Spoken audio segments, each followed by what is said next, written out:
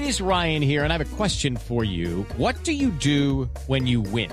Like, are you a fist pumper, a woohooer, a hand clapper, a high fiver? I kind of like the high five, but if you want to hone in on those winning moves, check out Chumba Casino. At ChumbaCasino.com, choose from hundreds of social casino-style games for your chance to redeem serious cash prizes. There are new game releases weekly, plus free daily bonuses. So don't wait. Start having the most fun ever at ChumbaCasino.com. No purchase necessary. VGW Group. Void where prohibited by law. See terms and conditions. 18+. Step into the world of power, loyalty, and luck. I'm gonna make him an offer he can't refuse. With family, cannolis, and spins mean everything. Now, you wanna get mixed up in the family business. Introducing The Godfather at ChumbaCasino.com. Test your luck in the shadowy world of The Godfather slot. Someday, I will call upon you to do a service for me. Play The Godfather, now at ChumbaCasino.com. Welcome to the family. No purchase necessary. VGW Group. Void where prohibited by law. 18+. Terms and conditions apply.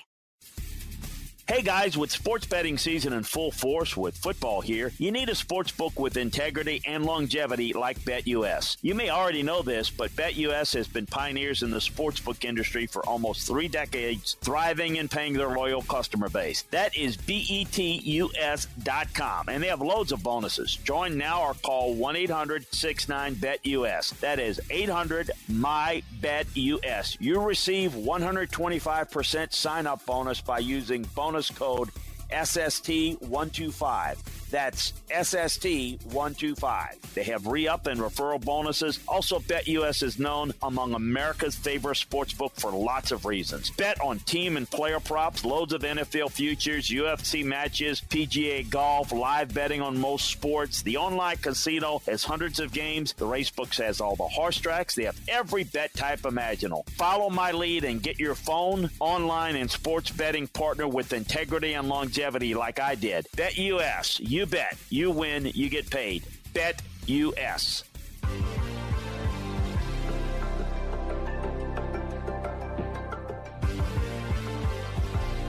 Week 11 college football is upon us. This is SEC football and beyond. Hey, everybody, what's going on?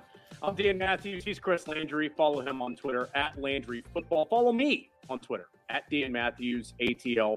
1T in Matthews. Those of you watching us on the Twitch stream, we appreciate it. If you're not, twitch.tv/Chris Landry Football is the way that you can watch us every Monday and Thursday evening when we do this show. And then, of course, on the podcast, Apple, Spotify, wherever you get your podcast needs, you can find us every Tuesday and Friday. Chris, some really good games this weekend, some where it is, and I know you don't say this to Nick Saban, but a chance where probably you will be able to get some players in.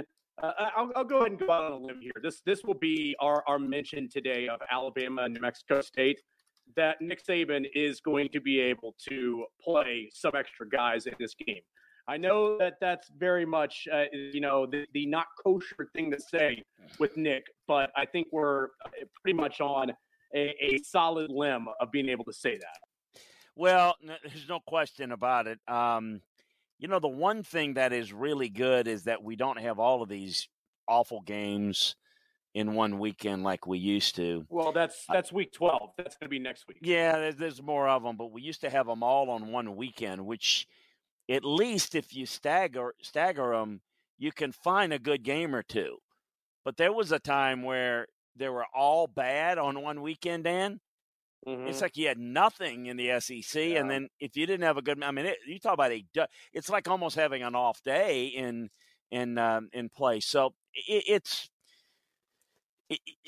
is one of those games that it's like a bye. It's get well. Let's try to maybe play some guys on the offensive line, try to figure some things out, because that team is we talked about earlier in the week. It's about figuring things out against Georgia and Auburn, and then beyond if they're able to get by those games. So yeah, these Aggies are not nearly as good as the ones that beat them in College Station a few weeks ago.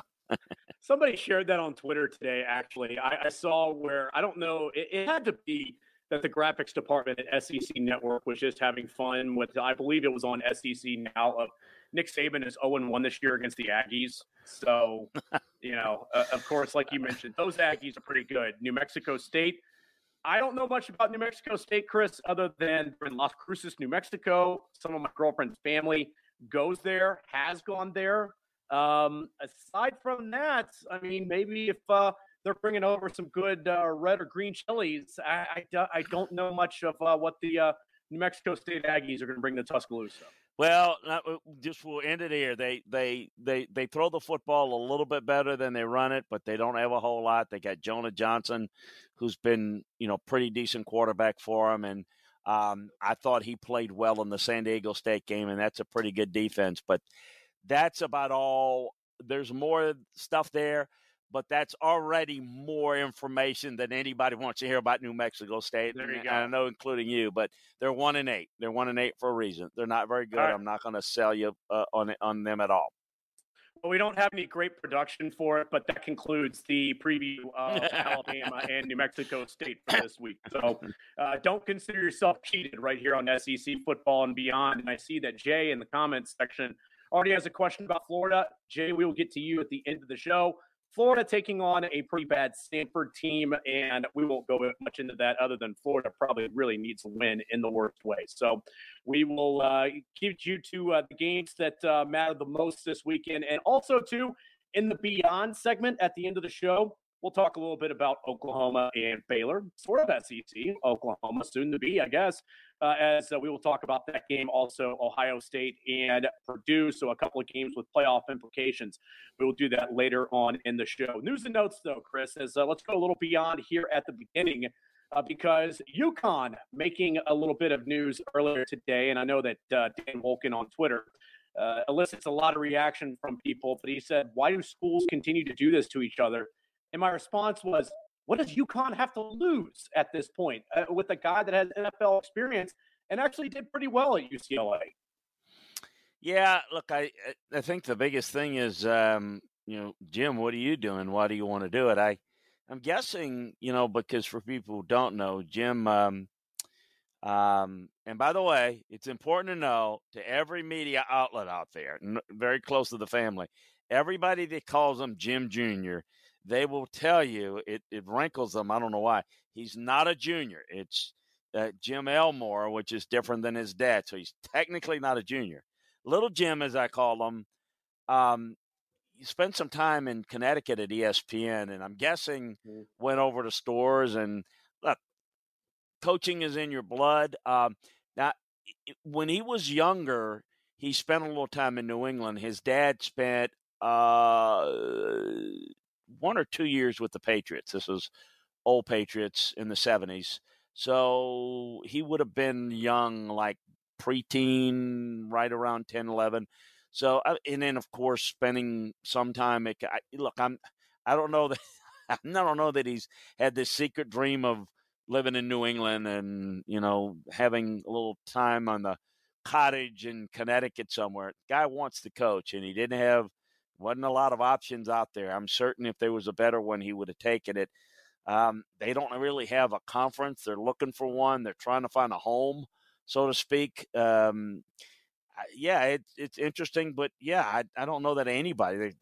They would have to get somebody that was really inexperienced, really young. The thing that's amazing about it, when you write it off, it wasn't that long ago, at least it doesn't feel that way, that they were in the Fiesta Bowl.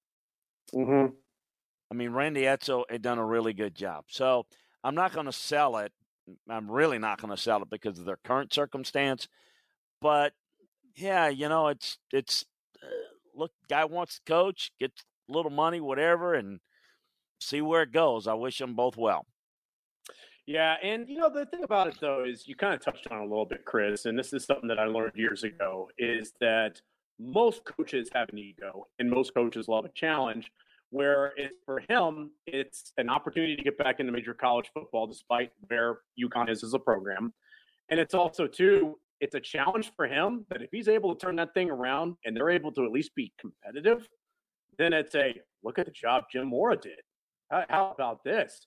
I mean, this guy can coach some football after all. So I think that both of those things are baked into that cake for him. And I think that that's probably why he says yes. But you're exactly right. I mean, I think that otherwise you're looking at them having to probably reach for an FCS school or having to go with a position coach from a school, a receivers coach, a running backs coach, a DBs coach, something like that, because you're not going to get an established guy. You're probably not going to get many people other than what you just got, Jimmy Mora, to come out of retirement. And you're not going to be able to get an established guy to come there. So I think you're pretty limited in your pool. And I think in terms of what the job that UConn is, this is about as good as they could do. So it's not about what schools are doing to themselves. It's that they said, hey, we got a chance to get somebody that has name brand, good or bad, but he's got name brand, and he's got an opportunity to be able to mold this program into the image that he wants it to be. So we'll see if indeed he is able to do that. Now let's move on to Mike Leach here in the News and Notes segment, Chris. And remember last week after the game against Arkansas, he said, we're trying out kickers. We are going to try. If you can kick a football, come on out to the Mississippi State practice facility. Let's put you on the field. Let's get you to kick a football. He says he has heard from about 40 kickers for an open tryout, 40 of them. Now, why do I think, though, too, Chris, that some of this is going to be the kid who is having a few beers with his buddies at the KA house there in Starkville that say, hey, I should totally go out there and do it, right? I mean, I played a little junior varsity soccer in high school.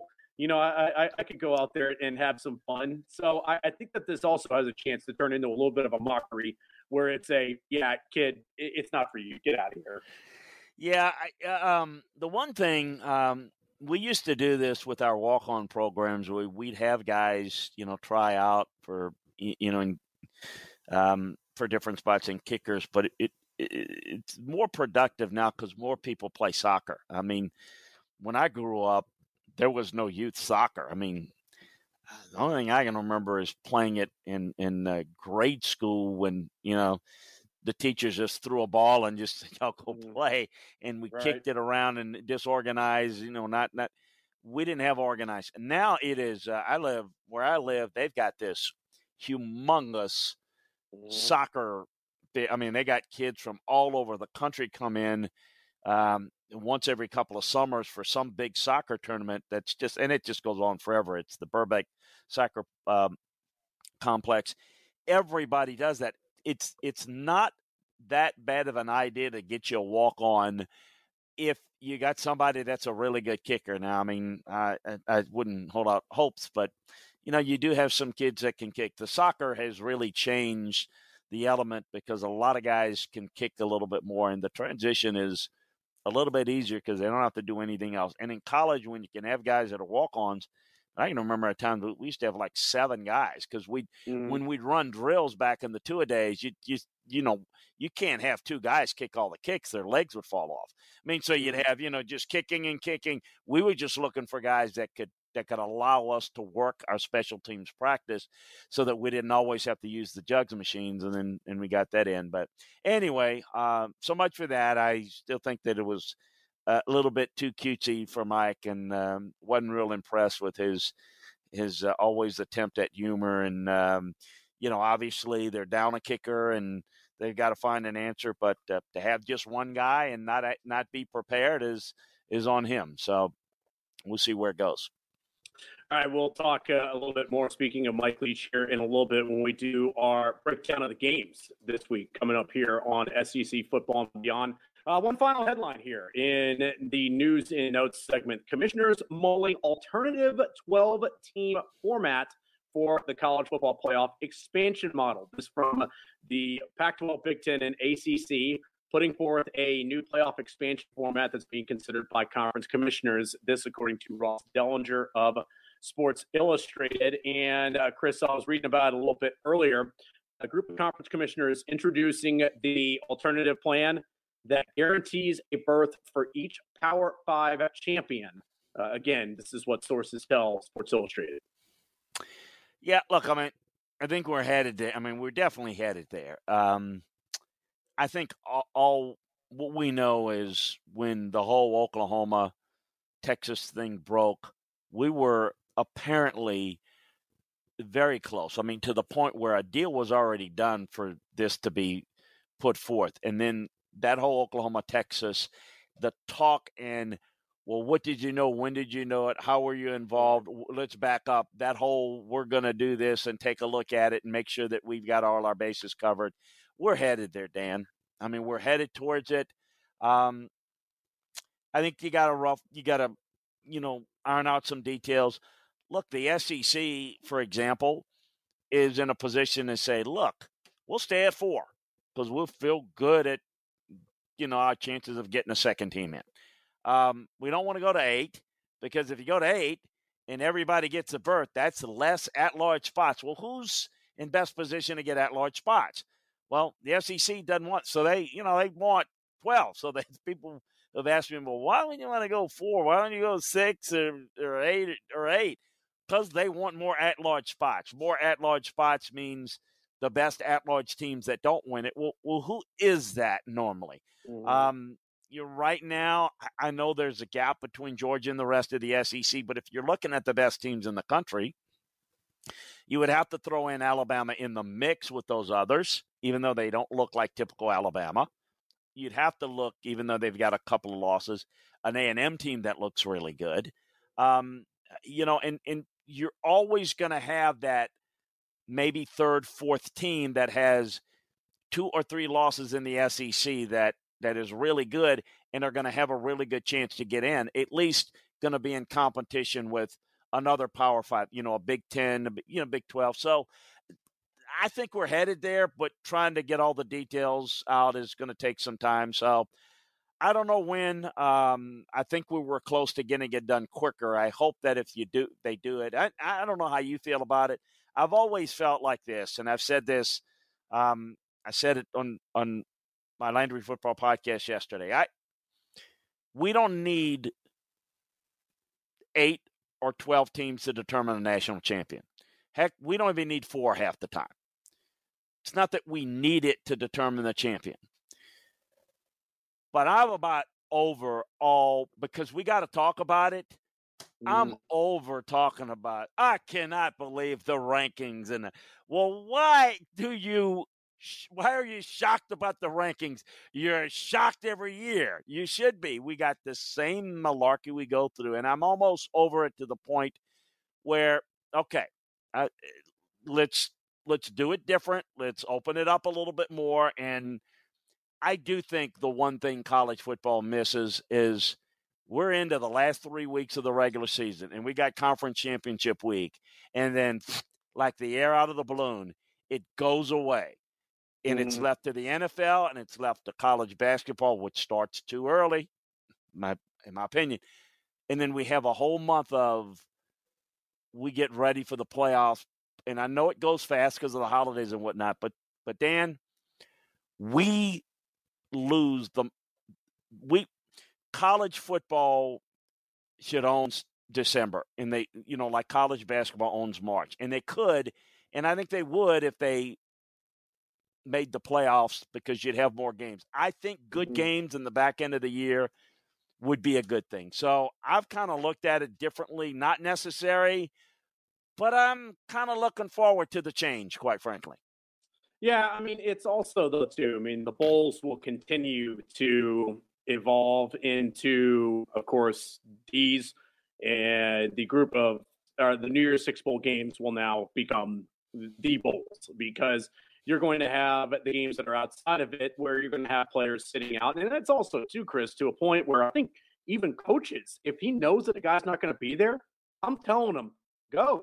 It's nothing personal. You did everything you could for this program. I need to figure out what I have next year. And this is a way for me to get an extra opportunity, more practices, game reps for young guys who maybe during the season didn't get that opportunity. And you can, if they haven't played more than the 4 games, that can still count as a red shirt that they can get out there and play and have meaningful action on the field. And again, those extra 15 practices, that's huge. You go into the spring where then soon enough you get into the season, that guy's an experienced guy at that point. So I get that. But it's also, too, I think that the key wording here in Ross's headline that he had for Sports Illustrated, Big Ten, ACC, Pac-12, they want to have a win. they want to be able to say, hey, look at you, Greg Sankey. We're the ones that made this one happen, not you. As we know about Greg Sankey, Chris, he does not get caught on his front foot swinging very often. He does not get fooled at the plate, all those baseball analogies. So I'm sure that something's working in Birmingham. And I'm sure before this is all said and done and the ink is dry on whatever they signed this on, he's going to have something to say about it. So we'll see how it all shakes out. Let's get into the games this week that we have. Like I said, we have a handful of good ones. I want to start first with Mississippi State at Auburn, as the homestanding Tigers are a 5.5-point favorite in this one. It's really, Chris, I think two programs that are pretty similar this year, that this is a game for Mississippi State that if they get this and they're able to win next week and they're able to steal the Egg Bowl, all of a sudden you're talking about an 8-4 season for Mike Leach, and it's, hey, that's not that bad. Okay, it looked like it was going a lot worse than this, and we had a strong finish. For Auburn, it's you got to bounce back from last week against Texas A&M. Bo Nix, he is at home. Bo Nix usually plays well at home. It's also, as well, you want consistency out of Bo Nix at the quarterback position, because I think we can agree, Chris, we've seen greatness at times out of Bo Nix. We haven't seen it week in and week out, and I think that's an opportunity for him this week against Mississippi State. Well, Will Rogers just played better. Now, this is an offense that's built around, it's quarterback friendly, so the numbers and everything are going to play to the favor. But, I think this offense is really good, and I also think Mississippi State's run defense is pretty good. And so that's going to challenge Auburn. Can they run the football consistently against Mississippi State? It's going to be the key. And certainly if they can't, then it puts more pressure on Bo Nix to move the pocket. I think it's a really good matchup. I think it's a really close matchup. You mentioned what's at stake. This could end up making the Egg Bowl really, really interesting even more if Mississippi State even wins a game like this, because I think it's a close game. It's a 5.5-point spread. I kind of like it on the 3-point range. I think it's a really close one. I do like Auburn overall a tad better, but I do like the matchup, and because it's in Jordan-Hare. But I do like some of the matchup advantages that Mississippi State has in this game. Wouldn't surprise me at all if they won it.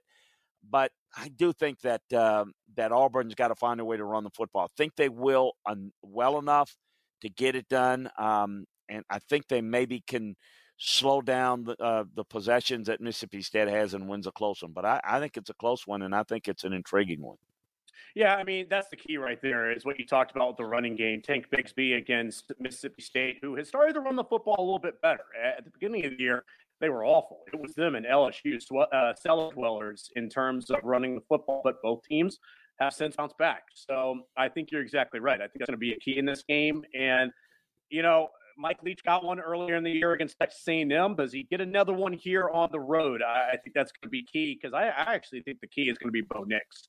I think if he is able to put last week behind him, he's able to bounce back, he's able to play well at home, then I think that probably it's a very good day for Auburn. If not, and you get a very good Will Rogers, who even in the loss, Will Rogers still looked pretty good and put up some good numbers last week. So I think that that's going to be another part of this as well. But I'm with you, though. I think this one is a close one, as Mike Leach has had many close ones this year. So we'll see who pulls this one out on Saturday on the Plains for Auburn and Mississippi State.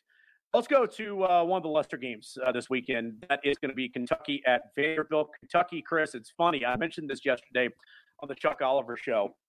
It's a loss to Tennessee. That's not good. People in Kentucky don't like losing to those from Knoxville in anything. Basketball, baseball, football, you name it. They do not want to lose to the Tennessee Volunteers. I think also, too, there was a little bit of restlessness in terms of the loss where people said, hey, I thought 10 wins was attainable this year. I thought 11 wins was attainable. In a weird way, you know who I think the happiest guy was last week? Mark Stoops. Because he said people actually care about football here. And if they're saying those types of expectations of our programs, then we as coaches are doing our jobs. So I think that this is a team that wants to bounce back in a huge way against a very bad Vanderbilt team. Yeah, I don't think he was in such a good mood when he got that personal foul at the end of that game, though. I don't know about that, but your point. Kentucky needs us bad, and they'll get it. I mean, Vanderbilt's not good. They've had 2 weeks to rest here. But don't be surprised if this is close for a while. Look, it's just a byproduct of how Kentucky plays. They don't explode on you, and I know Vanderbilt will make mistakes, and I do think Kentucky can score some points here, but, they are kind of a grinded-out team, and they don't push the ball down the field. They're only averaging, 7.5 yards per pass attempt, so they don't push the ball down the field, and they're not an explosive big play team, so they'll play it close to the vest. They'll eventually win going away, and they'll probably win by, I think 20 points or more. But this, I know they're disappointed. I know they're frustrated because they were, while 11-1 was maybe optimistic, it was in reach, and 10-2 looks a lot better than 9-3, even though it's only one game. But 9-3 is good. I mean, back in August, 9-3 is really good. It just doesn't look or feel as good for them now, and they'll win. But now it's about being able to finish out and making sure they don't stub their toe against Louisville. So that they just can go and end up, because their goal was, and they were starting to smell it, we can end up being on Bourbon Street playing in the Sugar Bowl. Mm-hmm. That's what they were thinking, and now that's kind of, they've done the whole, let's go to a nice Florida Bowl again. And I'm not saying that they're snubbing their nose at it, but they won't say it, but these chances for Kentucky football don't come around all the time. And 11-1, the chances of that's, very, very unlikely. So I think that's a tough one for them to swallow, but I think they get it done here, clearly. Yeah, 21-point favorite in this one. And you're exactly right. I mean, that's one of those where you have that loss last week and that Louisville game at the end of the year. I mean, this is a Louisville team who's trying to build their program up. I mean, I think people are looking at Scott Satterfield and saying, hey, Scott, when's this thing going to get back to what Bobby Petrino was doing here? Like, you need to really get some things going. So I don't think there's any doubt about that. Other one I want, but they do have that scrimmage against New Mexico State next week to prepare for Louisville. So Alabama will soften them up, though. I don't do that. I digress. Yeah, that usually happens whenever you play against Alabama. But that again was another preview of Alabama and New Mexico State. So I have to get a New Mexico State message in there again for you, just to rub it into. There you go. Hit that 30-second little kind of rewind if you missed that. That's where you can get that. All right, even line for South Carolina at Missouri. Chris, sound the alarms, because for South Carolina, if they go to Mizzou and beat a struggling Missouri team, 6-4 on the season, 6 is the magic number, that sends you bowling. Yeah, no question about it. I mean, that's something that I would not have thought was anywhere near possible. And look, let's call it what it is. You can't escape the fact that it's about Florida's collapse more than South Carolina. But they did their job. They played well, and they made it possible. So as you look here and see that they're 5-4, and you look at the East and the fact that they could end up finishing ahead of Florida and Missouri, and Vanderbilt, of course, it's a little bit fool's goal, meaning they're not real impressive. They're very likely to win a couple of games, but fake it till you make it, right? This is a really big game for them, and it just goes to show you kind of the beauty of college football. Yeah, oh boy, this is a real dud of a game. Well, it's not a good game. Neither one of these teams are very good, but very important games for, particularly I think both teams, but for South Carolina on a positive end on a first-year coach, and then really not a game that Eli Drinkwitz really needs to lose, because in this stage, he's got it sets up next year being hey, look out. I mean, you've fallen below South Carolina, which is one game doesn't determine that, Dan, but it kind of gives that optics of now we're behind South Carolina and hey, first-year coach, and you're getting a little bit of that feeling in Columbia, Missouri. So, and the battle of the Comos or the Columbias, I think certainly South Carolina's playing a little bit better right now. Maybe they get it done. Connor Bazelak is still banged up. missed the Georgia game. He practiced. I think he's going to have a shot at playing. I think he's going to give it a go, but we're going to see. I think that this Missouri team defensively has just been awful, and I think South Carolina is playing with a little bit more confidence. But Bazelak can play. I would favor them a little bit. So I think it's a toss-up game. I think that's what it is. Probably, I think it's a 1-point spread for South Carolina. And even is what I saw earlier. Okay, well, even. So. Yeah, I mean, you did get some good stuff out of Tyler Macon last week against Georgia. So, I mean, I think that's very encouraging for Missouri, but it's also, too, as well. I mean, when you come off the momentum that it looked like you had last year, and let's be honest here, Eli Drinkwitz is a guy that likes to feel himself a little bit at the podium.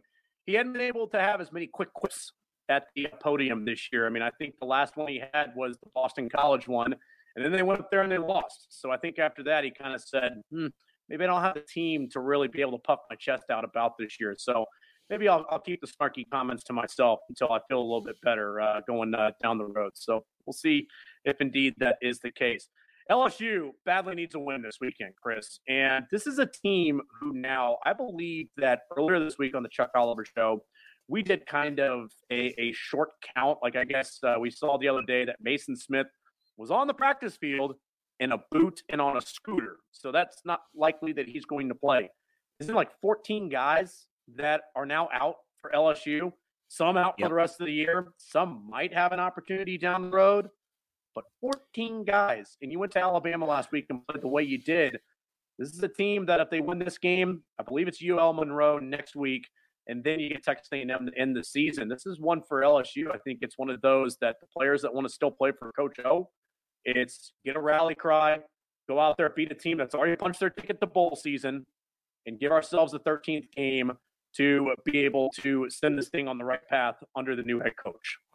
Well, and there are a lot of young guys that are trying to play for their future at LSU, beyond wherever it may go. So I think you're getting good effort from young guys, and the ones that are playing are the young ones that have a future or hope to have a future.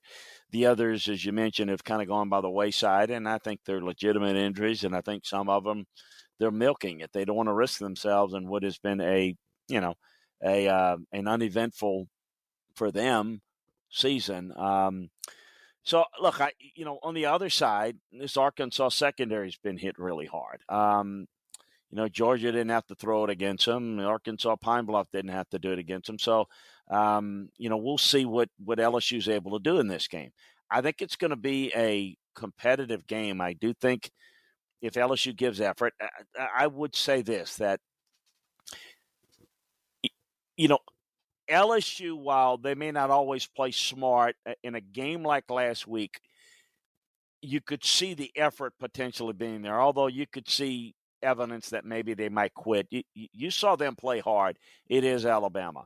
Now, the history of this game is Arkansas plays with the chip on their shoulder because they're not as talented as LSU, and they usually kind of, play up. I think it's a little bit different now and a little bit more kind of even because of what Arkansas has been able to do in LSU's current play. But LSU's playing hard. I don't know that they'll play a clean game. I think that, if they make mistakes, I think Arkansas will make them pay. I think that game last week, all due credit to LSU, is a lot about what Alabama didn't do. I do think that the one thing you try to do against Alabama is you blitz them. And I thought LSU with the bye week had real good opportunity to put in a lot of different defensive looks, blitz pressure-wise, that caused a lot of problem. So I don't know that we're going to see that type of an effort. And I know the narrative is going to be, Arkansas handles LSU better than Alabama did. And look out, Alabama might be, that old transitive property that never really works. I still think this is a fairly competitive game. Still like Arkansas to win it. I think they'll be able to run the football successfully enough to control this game. And that's kind of how I see it. I think this game, it's really important for Arkansas. Going to a bowl, going to now to a better bowl. I think they're building towards something. We know that LSU is looking ahead towards something else. Yeah, I mean, you heard the excitement from Sam Pittman last week. We played the cut on the Chuck Oliver Show where He said, we're going to a bowl. We are going to some bowl. We don't know where it is. We'll find out later, but just the excitement. And that's a guy, too, who people, I think, forget, Chris, with Arkansas. Arkansas, I would kind of say, is kind of where LSU was in the early 2000s, where Nick Saban had gotten there, and it was, can we win at football? Can we finally get this going? They sniffed a little bit of success when Jerry DiNardo was there at LSU in the late 90s, the Peach Bowl, but that was about it. And then you got the program going the way that it did. And LSU had been a proud program that just had not had success in the meantime. And Arkansas, I think, kind of the same deal where they hadn't been to a bowl game since 2016. Sam Pittman realizes this is a state that cares about football. This is a state that loves the Razorbacks, and they really want to be able to see this team be able to play some extra football at the end of the year, and they're going to get that opportunity. So, and this is also, too, a revenge game for Arkansas, because that was a game that got away from them last year that they probably could have won on their home field. It was a sloppy game, but LSU was able to go up there and get a win in their strong finish to the season. So I think there's a lot of different things that are baked into the storyline of the game this week. Let's go to the CBS 3:30 game this week. It's going to be Georgia at Tennessee, number 1 Georgia. Dogs are a 20-point favorite. Now, Chris, I've heard a lot of people say this is going to be Georgia's stiffest competition of the week. This is going to be Georgia's stiffest competition. The better team is Georgia. The better players are on the Georgia sideline.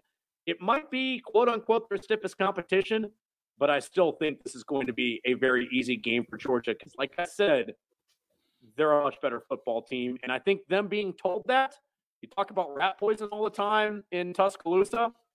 In some ways, Kirby kind of subscribes to the same thing that his former boss in Tuscaloosa subscribes to. I bet that he is probably using that this week. Tennessee thinks they have a shot against you.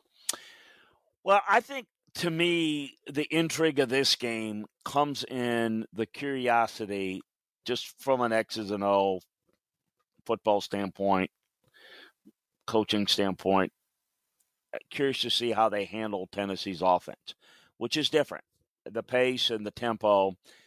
Georgia's not faced an offense like this. It's not like an unstoppable offense. It's different. So how they're going to have to play it is different.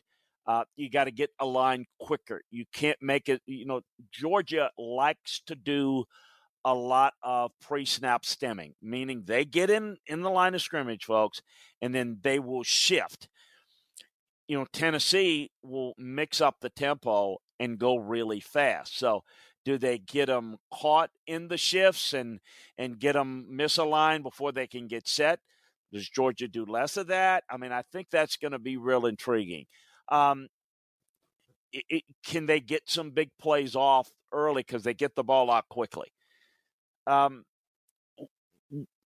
There is a belief that, and I thought they did a pretty good job last couple of times out. Georgia has in the secondary, but I think that's the area because the front is so strong that you can challenge a little bit. So do you win on a couple of 9 routes and score, and all of a sudden you're up 17-3? I mean, that is not out of the question. Couldn't happen because it only takes just like 1 play, 2 plays, and Tennessee's in the end zone because of the tempo. And they're going to want to get to 95 snaps in a game. I think the game will be controlled by Georgia controlling the football on offense and limiting the amount of snaps that Tennessee gets. However, Tennessee not only likes to get a lot of snaps, but they do a pretty good job with, big plays, explosive plays per snap when you think about it. So in other words, Georgia, like Kentucky, can control I think Kentucky had I think Tennessee had 13 minutes of time possession, and they scored more points than Kentucky. At 43, the rest of it. So I think while Georgia can control this game and will on offense, it's about how do they limit the explosive plays? Do they get home with 4-man pressures? Do they drop more guys?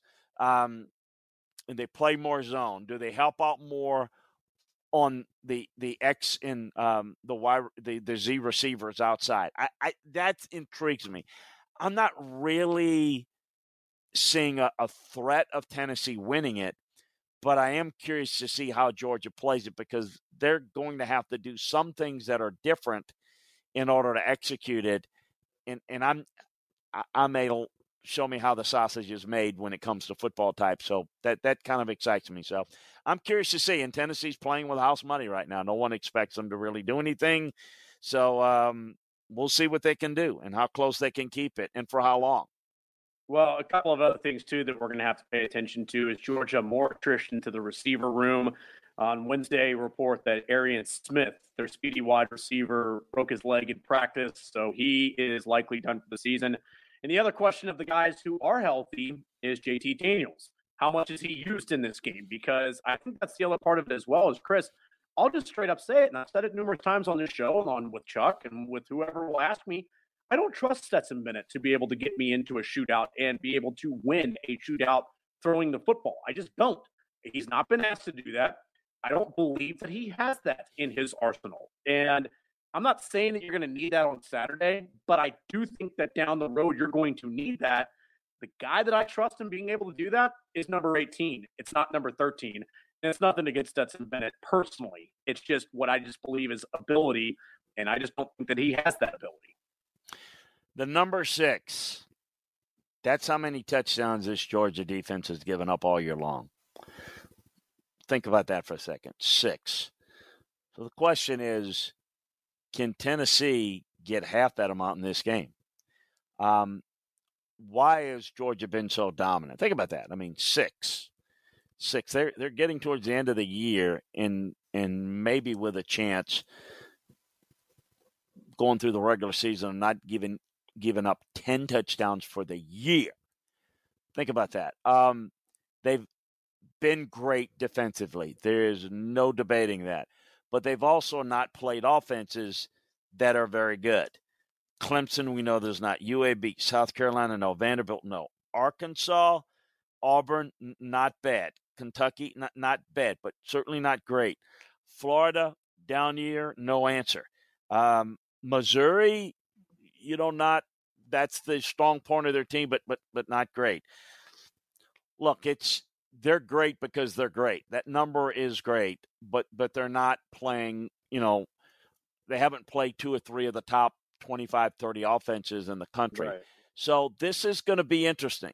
I would not say that this Tennessee offense is one of the handful of best in the country, but they're really unusual. And here's the thing. When you prepare for some things like an Auburn and a Kentucky, there's similar things schematically that are similar in how you play. How you have to play Tennessee's offense is different. Doesn't have to be tougher, but it's different. You don't get as many looks against it in practice. You don't have many people that do it like they do it. So I am just intrigued as heck about how they're going to play and whether, I've got asked this week, our friends, Chuck and Matt on 680 asked me is over-under is, I think Matt asked me if it's 13 points. I said, it's probably going to be more. I think Tennessee might score 20 points in this game. Oh, my God, stop the presses. You hold this Tennessee team to less than 20, that's better than holding most of the people on their schedule to less than 14. It really is. So I don't think Georgia's going to be threatened, but let Tennessee get to some explosive plays in this game, see how Georgia's defense adjusts, and then, to your point, what do they do?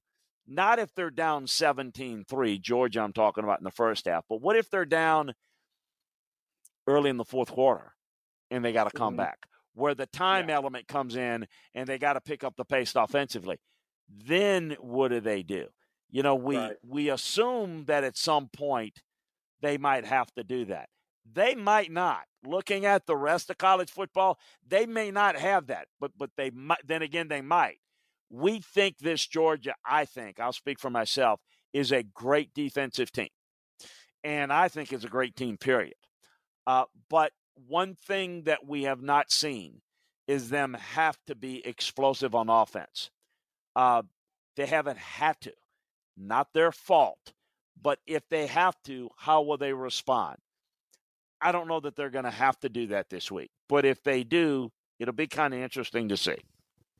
Yeah, there's no doubt. And, like you were just talking about with Tennessee and their pacing and just being able to score, I mean, you're not wrong, and Vegas doesn't think you're wrong either. Our good buddies over at BetUS, that's what I was just looking up a second ago, 56 is the over-under for this one. So I do think that you probably look at a 41-24, something like that in this game. Georgia being, of course, the one with 41, because I do think that they will be able to move the football and they will be able to score. Georgia, I believe, points per game more than Tennessee this season. So for all of the perceived differences in offenses, I think that that would surprise people to know that. So that's interesting to throw out there. Number 11, Texas A&M. Number 15, Ole Miss. For this one, Chris, I think it comes down to a battle of quarterbacks. Obviously, defensively, A&M is one of the best in the country, and they have shown as much. I mean, the defensive touchdown last week with Michael Clemens. This is a team who probably could get after Matt Corral a little bit, a banged-up Matt Corral, too. I think the question becomes, if it is a quarterback battle in this one, Zach Calzada against Matt Corral, I choose Matt Corral. Does A&M's defense give Zach Calzada enough short fields to be able to flip this thing and win? The Aggies are a 2.5-point favorite on the road. I think that probably, based off what I just said, it's got to be incumbent upon one group as opposed to one player on the other side being able to make plays. Yeah, I think for A&M on offense, they're running the football well, and the offensive line's playing well, but a lot better than they did in the early part of the year. There are a few reasons for that. Some personnel adjustments, and then how they've made adjustments to some of the rollout game and some of the balance that they have, and working the tight ends in the run game as well. I think they can run the football on Ole Miss. I think like Auburn has, Alabama has, I think you can run the football on Ole Miss. And I think A&M will, and they can run it. The one issue that Texas A&M is having on offense is the overall passing game.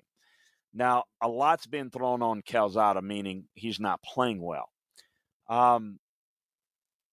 They got too many drops. I'm not saying that there's not some plays that he don't miss, but the biggest problem they have is hold on to the football. Jalen Whittemire had 4 of himself, and Isaiah Smith had 1. You got a lot of drops. They left points on the board. That game probably should have been like 30-3. I mean, the offensive, the way they moved the football on Auburn was effective, but they were ineffective in the red zone. They were ineffective they had 3 3-and-outs because they can't hold on to the football. They drop balls. Well, you can't have that. I think if they get in this type of game where Ole Miss, gets a lot, you go 3-and-out. You're moving the football well against Ole Miss, but you drop the football, you turn it over, you drop, you go 3-and-out, you give Ole Miss a quick extra possession. All of a sudden, you find yourself, your defense is on the field a little bit too much, and now you're chasing points. That's coming from behind, where you've got to keep up with an explosive offense is not the formula that Jimbo and this offense wants. But this defense is really, really good. Now, what I am interested in watching is the strength-on-strength matchup. This Ole Miss offense is still good. Missing pieces, I think they'll be a little bit healthier at receiver, the Rebs. And I do believe in Matt Corral. That's going to be a mix of tempo, a mix of formation, a mix of eye candy. I just think it's going to be a whole lot of fun to see that matchup and how Elko handles it, how that defense handles it, because A&M's defense right now is playing at a level that's only surpassed by Georgia. This defense is really playing lights out. Now, this is a real big challenge for an offense, and it is a style matchup. It's a grinded out physical defense run game advantage for A&M. It's a tempo speed, Ole Miss offensive explosion, favoring the Rebs. Who wins out? Going to be interesting to see. I like A&M here, but I see a path for Ole Miss to getting it done. I just, I see more paths for A&M to get it done. And I think that if it's a line of scrimmage, more of a line of scrimmage game, then I definitely like the Aggies. I'm curious to see how many times the A&M defense can get off the field, and then the offense control the game. And then, again, I do think that if A&M is going to have to score points, Dan, can't have those drops because, No. I think you can score 30, 35 points against Ole Miss, but you have 4 drops by your tight end, and it's kind of hard to score 35, 40 points if you got that many drops. And you're probably going to need more points here than you did last week against Auburn. So, you're definitely going to need more points. Yeah, I don't think there's any doubt about that. And to your point, too, with Weidemeyer, he's your best receiver. That can't happen from your best receiver. It happens every once in a while, but that's the guy that if you're throwing him the football, it needs to be he's got it. It's no problem. When you are the best guy on the field, that's what has to be expected of you. And it's going to get to a point, I think, where it's going to be a guy who is still gaining confidence in himself as a thrower at this level and at a program like A&M, that soon enough it's going to be can I trust him to do it? So I'm with you on that. I think that sometimes that can get into the head a little bit, and we'll see how Weidemeyer bounces back this week after a tough performance last week against Auburn. All right, so that's the SEC and the portion of the games this week. Let's go beyond with a couple of games that are going to be huge ones this week. I'll start first, and one that's going to be in Waco. Chris, this is going to be a good one. This is going to be a lot of fun, and I think that an SEC tie in this one is going to be in the form of a question at the end because it's number 8 Oklahoma still fighting for their playoff chances this season against number 13 Baylor. And the Sooners are a 5.5-point favorite there. McLean Stadium there in Waco. It's going to be a great atmosphere for Dave Aranda. I know that there are rumors with the LSU job. His name was brought up, all these different types of things. He wins the game like this. Do you think that some people start to say, he won here. He recruited well here. He's very well liked here. If he's winning football games like this with that talent, what can he do with the talent that we have here? Well, he's definitely on the list. He's definitely on the, I call it the B list. Just he's they've got a couple of fish that they're bigger fish to try to get, but he's definitely on their list. I think he's really good. I think he's a good leader. I think ideally, you'd like to see him have a few more years doing it, because he's doing a good job one year, but, I'm not trying to make comparisons, but Tom Allen was the apple of everybody's eye last year at Indiana, and now it's just falling apart. So I think you want to see the long term. I think Dave's going to be a really good coach, and I think Baylor will be lucky to have him. And I don't think he turns down the LSU job. Timing's not ideal, but again, I think he'd be really, really good fit for LSU. But there's a certain amount of risk with his lack of experience. They got really caught last week. TCU came out. A lot of times you see this interim coach, Jerry Kill had his guys ready to play and played hard. They let one get away. This game would even be bigger in terms of what the stakes were for Baylor. I think they'll have a good game plan. They'll play hard. I think they're getting, adequate play offensively. I don't think they've got enough explosiveness on offense personally. Oklahoma, people have said, well, why are they ranked so low? They don't have a marquee win. Their schedule's backloaded. So the teams that they've played haven't been very good. And they haven't looked very good in beating those teams. So they're ranked where they are because of that. You know that. But they've got Baylor. They've got Iowa State. They've got Oklahoma State. And probably have to turn around and play Oklahoma State again. So they're going to have to play one of those three twice, with the likelihood being Oklahoma State twice. Folks, they are in the playoffs if they win out. No doubt, no ands, if, or buts. The ands, if, or buts are, can they win out? That's the question mark, and I don't think that's as easy. I think they're trying to still figure out their way offensively. I think Williams is outstanding. He certainly has some ability, the explosive playmaking ability, but defensively they're still vulnerable on the back end. They're not the quote-unquote they figured out the defense. They're not. They are a mixed bag defensively. Still think Oklahoma in these type of moments, they usually come up big. I think they will again.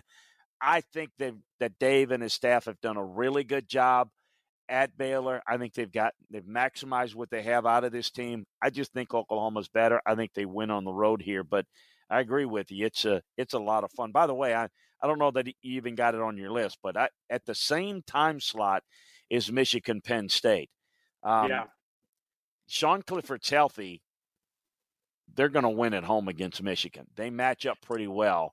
I just don't know about the health of Sean. Yeah, and that's the thing, too, is this is a game that's a trap for Michigan that they lose because I think me and you have talked about this before. I cannot remember a game during Jim Harbaugh's tenure in Ann Arbor, Chris, where I say, wow, they really strained for that one. They shouldn't have won that game. Like, good for Michigan. It's been the other way around. It's been, wow, they shouldn't have lost that game. Bad for Michigan. And I think this is going to be another one. Like you said, hostile environment on the road. They're Happy Valley. And I think it's an opportunity for Oklahoma. I think the other part of it as well, I mentioned this today on the Chuck Oliver show. I think that Oklahoma's playoff pass is hurting them right now. Because I think in some ways it's do we want to put these guys in position to be in the playoff? Because we saw what happened the first year they went in with Baker Mayfield in 2016. They got absolutely smoked by Clemson. Good performance, a tough loss to Georgia the following year. Still not great. The year after that, Kyler Murray, they go down to the Orange Bowl, doesn't go their way. 2019, take on a red-hot LSU team who we know how that ended, and they got completely smoked by LSU. So pretty much 3 out of the 4 times they've been in the playoffs, they've gotten absolutely smoked. And I do think, though, too, to your point, if they run the table with what they have left over, then probably they are in there. But as of right now, I do think that that's probably being looked at with this playoff committee. It might be, but I got to tell you, watching them, they haven't been impressive. We go back to Tulane, and now the Tulane team was a healthier and a better team than but Western Carolina, Nebraska. Remember how close that was, and it wasn't. I mean, Nebraska left 9 points on the field on special teams alone. West Virginia, Kansas State, Texas, and Texas has fallen apart since, but that was TCU, Kansas. We remember that game was. So it's in Texas Tech, of course, but I think that may be true. I think maybe the media sees that, but I think the committee looks at it and says, hey, what's the signature win? The reality is there is none, 0 to this point. I think Baylor, Iowa State, and Oklahoma State twice, I think it gets them in, no doubt. But I think the real question is not whether they get in or not if they win it all. I think the bigger question is, are they going to win it all? And if playing like they are, I don't know. I think the odds are less than 50-50 that they win them all. But they found a way to, as much as they floundered in the playoffs, they've owned the Big 12. We've got to say that. So I think it's real interesting because I think there's a separation there in my mind. Iowa State's playing better, but they're not as good. I think it's going to come down to Bedlam. I think, Oklahoma State's got a good situation going right now. Jim Knowles is outstanding, doing a great job as defensive coordinator. They've got TCU. They've got Texas Tech. Oklahoma State has a better chance of winning their next 2 than Oklahoma does. But if that happens, you're talking about a 1-loss Oklahoma State team going up against an unbeaten Oklahoma team in Stillwater on November 27th. Now, that'll be a lot of fun with a turkey sandwich, watching that baby. I mean, because that is probably going to, it's going to set up. And here's the thing. It'll be fun. And depending on how things work out, we might say, and we'll see you guys next week here. We're both going to play each other again.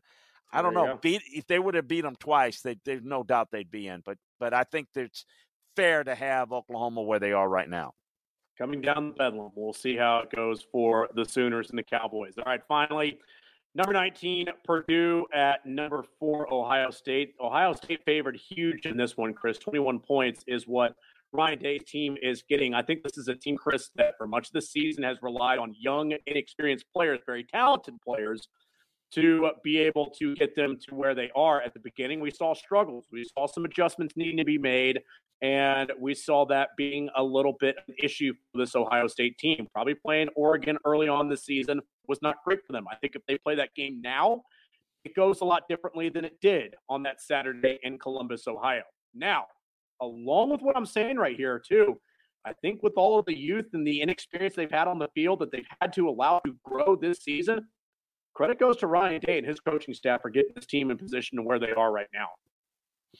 Yeah, they've played better, but they've got a little bit of the inconsistent Alabama disease too. When you look at, how they looked against Nebraska, I thought they were kind of hitting their stride a little bit, and then the last couple of weeks they haven't played quite as good. I think the offensive line is the most physically gifted in the country.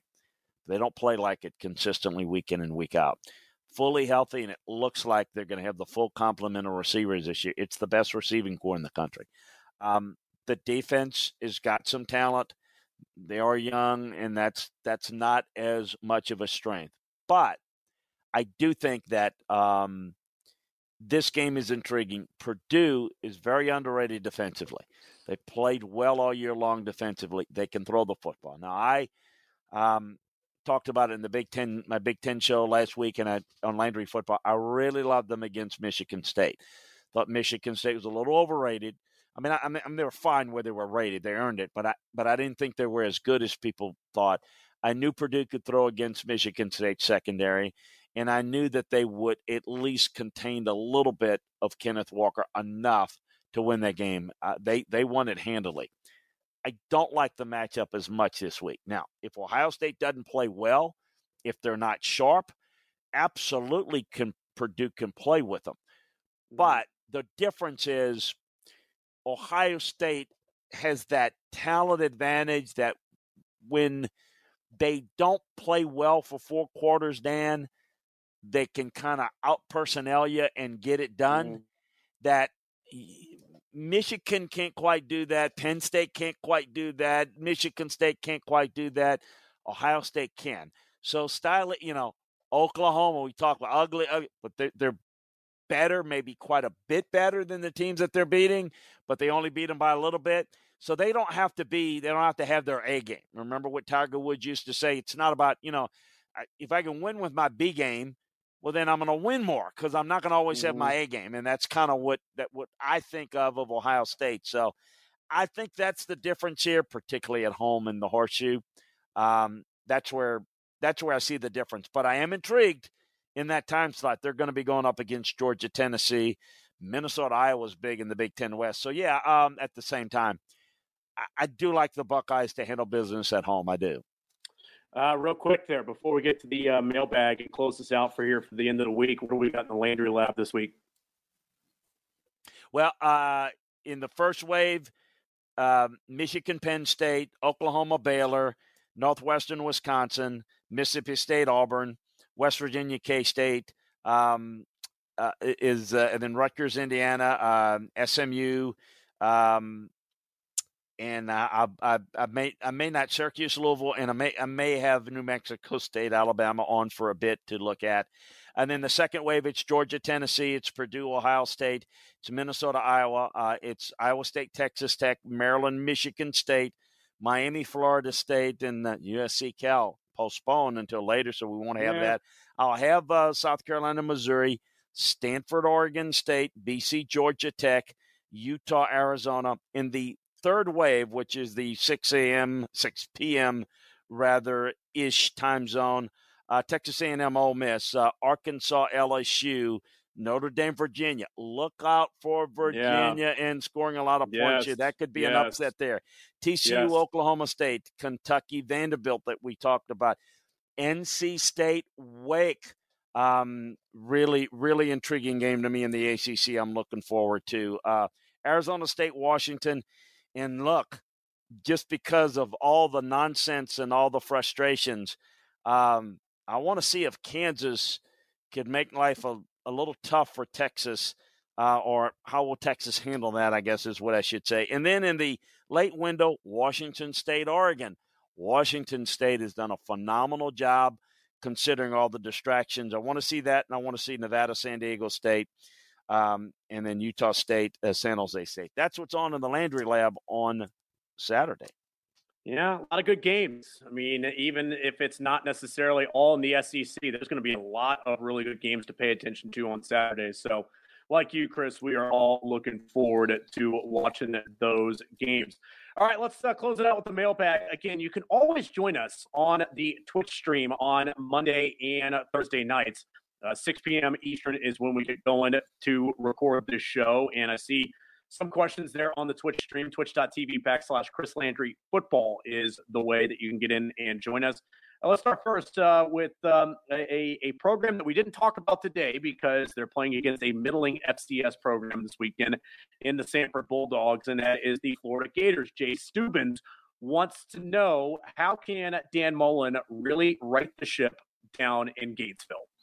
Well, he's got to take a look overall in his program. He's got to put more emphasis on how they handle recruiting. A lot of what they do, they don't put enough emphasis on it in terms he lets a lot of staff handle things. They've got to get coaches that are a little bit more engaged and put more importance into the evaluation process of recruiting. They need to be a little bit more aggressive there. He's going to need to make a good defensive coordinator hire.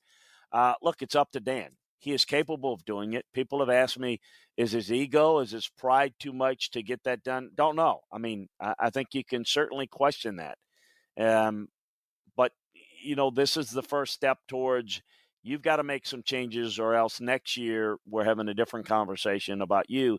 He's going to have to make substantive changes in a positive direction to at least show that things are trending in the right direction next year. How can you not recruit well at Florida? Like, I just don't – it boggles my mind that you don't make the effort to do that. Even misevaluate and don't put an emphasis on it, because you got a lot of players there. You got to work at it, Dan. And with 25 scholarships and with, you can miss on guys. You just, you've got to work hard in making sure that you're offering the right guys, and you got to get them. And they're struggling with it. They don't focus on it enough. That's unfortunate. Rich Coates, what level of respect do NFL people have for Mike Leach and for Dan Mullen? Also, this is going to qualify for Beyond. Your thoughts on Cam Newton re-signing with the Panthers and Odell Beckham Jr. going to the Los Angeles Rams? Well, I think most people are like I am with as it relates to Mike. I'm impressed with some of the concepts that he has, but I think most people are aligned with me in that he can be a little stubborn in his way. See, a lot of the air raid concepts that he has, a lot of people have gone on and have built off of that and have, quite frankly, done an even better job, because a lot of what Mike does is a little simplistic, a little too simplistic, that he would struggle at the next level big time, because he doesn't really adjust. He believes in just what he does. And I think, schemes don't win. It's how you modify and adjust, and you are able to create and build off of your schemes. I don't care if it's Bill Walsh's West Coast or anything. It's how you grow and develop from it. So that's kind of the feeling on Mike. On Dan, Dan has historically done a nice job with quarterbacks, good play caller. A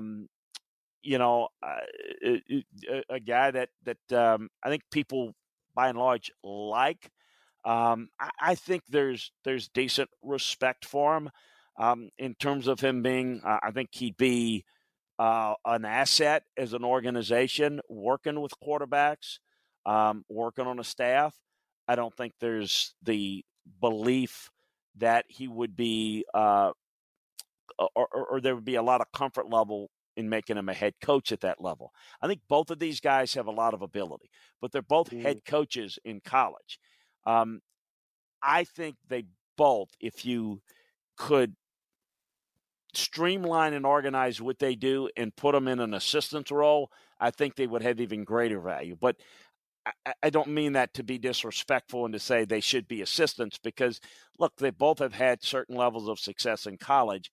I just think in the NFL that being a head coach, being in college, it's not about being a play caller.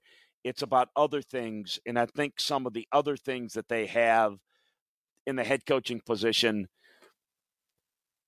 I don't think they're as strong at. And I think we're seeing some of those things with Dan at a big-time program that he's not quite ready to do that. And Mike Leach is the same way, by the way. I mean, he's different in some of his philosophies, but Mike Leach does not work hard at recruiting. Mike Leach, like Dan Mullen, would rather talk about how our class was the 20th ranked and look how good I coached. They're both that way. And, of course, if you're going to be successful at a big-time program, well, Dan was successful at Mississippi State, and I do think that Mike could have enough success to stay a few years in Starkville because the expectations are not as high. But when you go to a place like Florida, as you just mentioned, how can you not? Well, you know what? When you can't and you don't, you get exposed because you can't out-coach guys with great talent. You're not as good as you think. You can't do it. It's about players, and I think it's about how you develop and utilize players. But, I think both of them have a higher opinion of themselves than and probably both need a little humble pie and realize that, it's about players.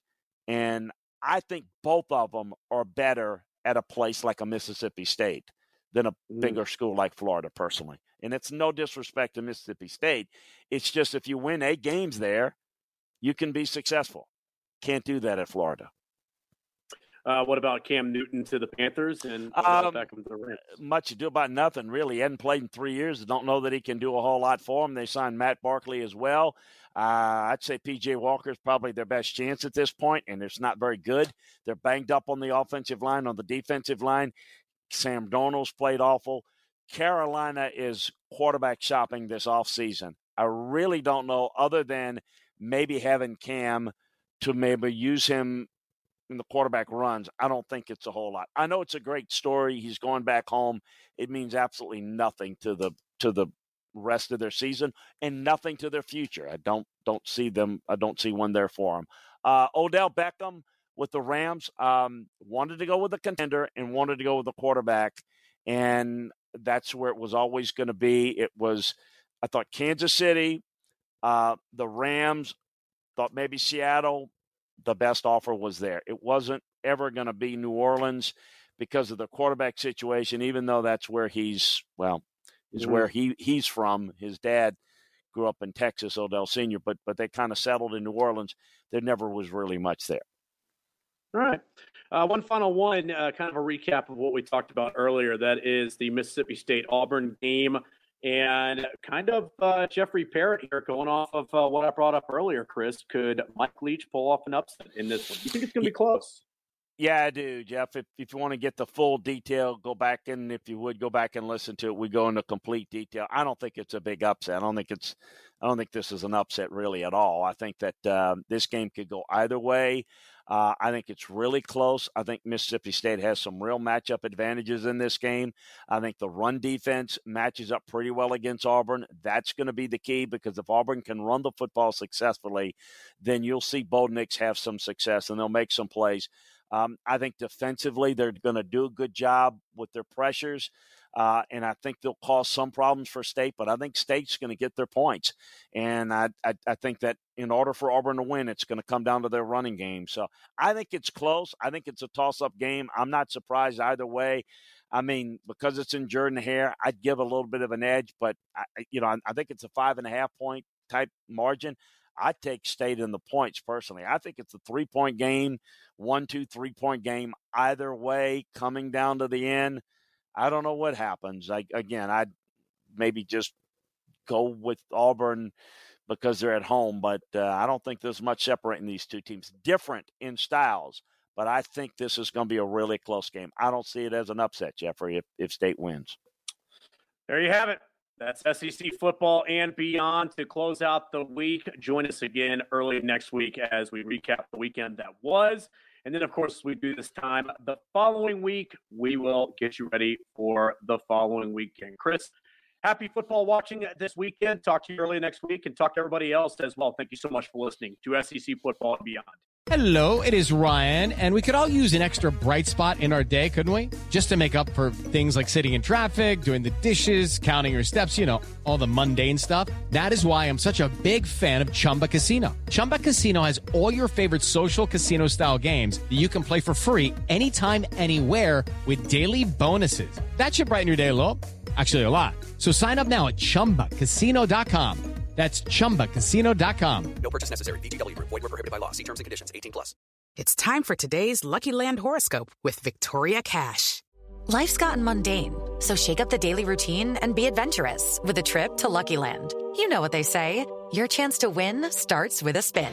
So go to LuckyLandSlots.com to play over 100 social casino-style games for free for your chance to redeem some serious prizes. Get lucky today at LuckyLandSlots.com. Available to players in the U.S., excluding Washington and Michigan. No purchase necessary. VGW Group. Void where prohibited by law. 18+. Terms and conditions apply.